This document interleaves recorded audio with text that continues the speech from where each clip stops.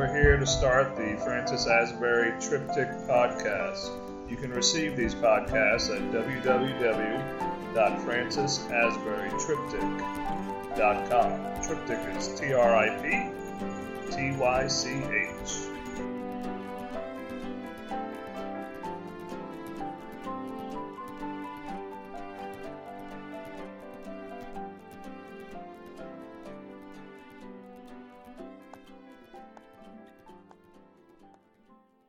Gun Control and the Founding Fathers. This post originally appeared at the Asbury Triptych's website, which is www.francisasburytriptych.com, and Triptych is TRIPTYCH.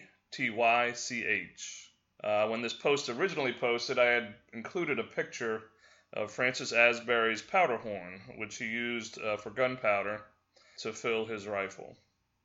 Gun Control and the Founding Fathers. The media coverage of the deadly mass school shootings of the past few years hint at an argument that without fail projects in opposite directions. On one side of the discussion of these awful crimes is the conversation which favors the taking away of guns. On the other side of the analysis are the judicious details of the inherent liberty and safety of responsible gun ownership. For all the debate and wisdom that is being offered, there is something obviously missing. Something that has been absent from American dialogue for a long time.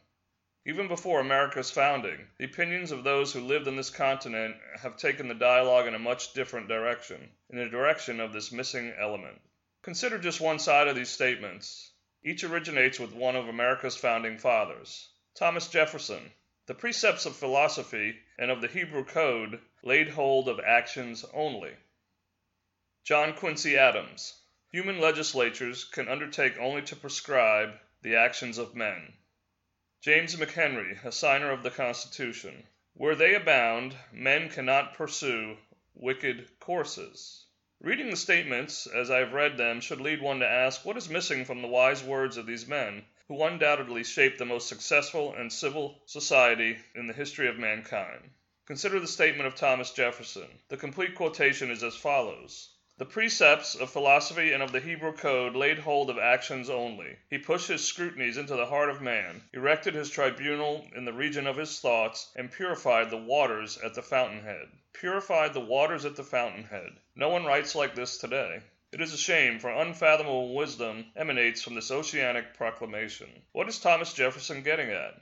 Obviously, his opening sentence has placed a limit on the discipline of philosophy in the ancient code established by the Old Testament Israelites. Whomever it is that he is referring to in the following sentence, this individual seems to take matters much deeper, into the heart of man. Let us consider the statement of John Quincy Adams. The complete quotation is as follows. Human legislatures can undertake only to prescribe the actions of men. They acknowledge their inability to govern and direct the sentiments of the heart. It is one of the greatest marks of divine favor bestowed upon the children of Israel that the legislature gave them rules not only for action, but for the government of the heart. The proclamation of John Quincy opens with the bold statement that human legislatures fail to control the actions of men solely through their lawmaking. Despite their attempts, John Quincy offers that somehow the heart of man must be addressed. His personal decree closes with the acknowledgement that valid legislation must address not only the actions of mankind, but also the governing of the human heart. The last statement, quoted earlier by James McHenry, is in line with Thomas Jefferson and John Quincy Adams. He hints at something that will prohibit men from pursuing wicked courses. The complete quotation is as follows. In vain, without the Bible, we increase penal laws and draw entrenchments around our institutions. Bibles are strong entrenchments. Where they abound, men cannot pursue wicked courses. Where Bibles abound, men cannot pursue wicked courses. What is James McHenry getting at? Doesn't he understand that America was not founded on biblical concepts? To the dismay of the infringement absolutists, America's founding fathers gained great wisdom from being regular students of the Bible. The facts show that America's form of government derives much of its structure and success from this eternal bestseller. But this is a topic for another discussion. When my 17-year-old daughter asked, Dad, what are you trying to say? My response to her was that the issue in any of these killings is not the gun, but the heart of the individual behind the gun. I continued that the founders of our nation knew that no army or police force would ever be large enough to stop such crimes if our society removed the influence of the Bible. As controversial as that may sound today, I challenge anyone to show me where else such wisdom can be found. You won't find it in other religions. You definitely will not find it in utopian philosophies. Nowhere is the concept of loving your enemies or forgiveness to those who don't deserve it so obviously pointed out by its chief proponent than in the Bible, and specifically in the teachings of Jesus. Those who oppose this view judiciously hack away at the tree branch upon which they stand. Our freedoms, their freedoms and liberties originate with this foundational truth. If I've been able to accomplish anything worthwhile in this discussion of the deadly violence that is growing in America, it is my strong hope that the American populace will once again return to and consider the book which inspired the founders of this great nation. It is also my hope that the American citizens will accept the individual whom Thomas Jefferson was referring to in his bold proclamation. If you haven't figured it out, Thomas Jefferson was referring to Jesus.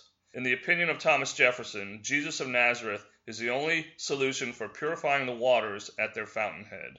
In closing, I would like to leave you with the words of John Winthrop, the Speaker of the House during the time of John Quincy Adams.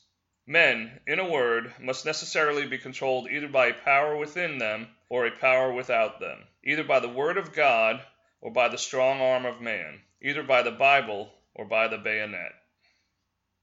It is just a thought, but it seems that if the citizens of this great nation would once again allow the teachings of Jesus to permeate our culture, perhaps a great many of these deadly shootings would never materialize. Or as Thomas Jefferson knew in his heart, that these polluted waters would cease to flow and become purified at the fountainhead.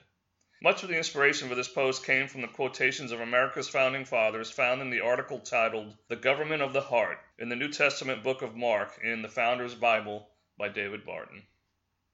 For more Francis Asbury podcasts, please visit the website for the Asbury Triptych book series at www.francisasburytriptych.com. Triptych is TRIPTYCH.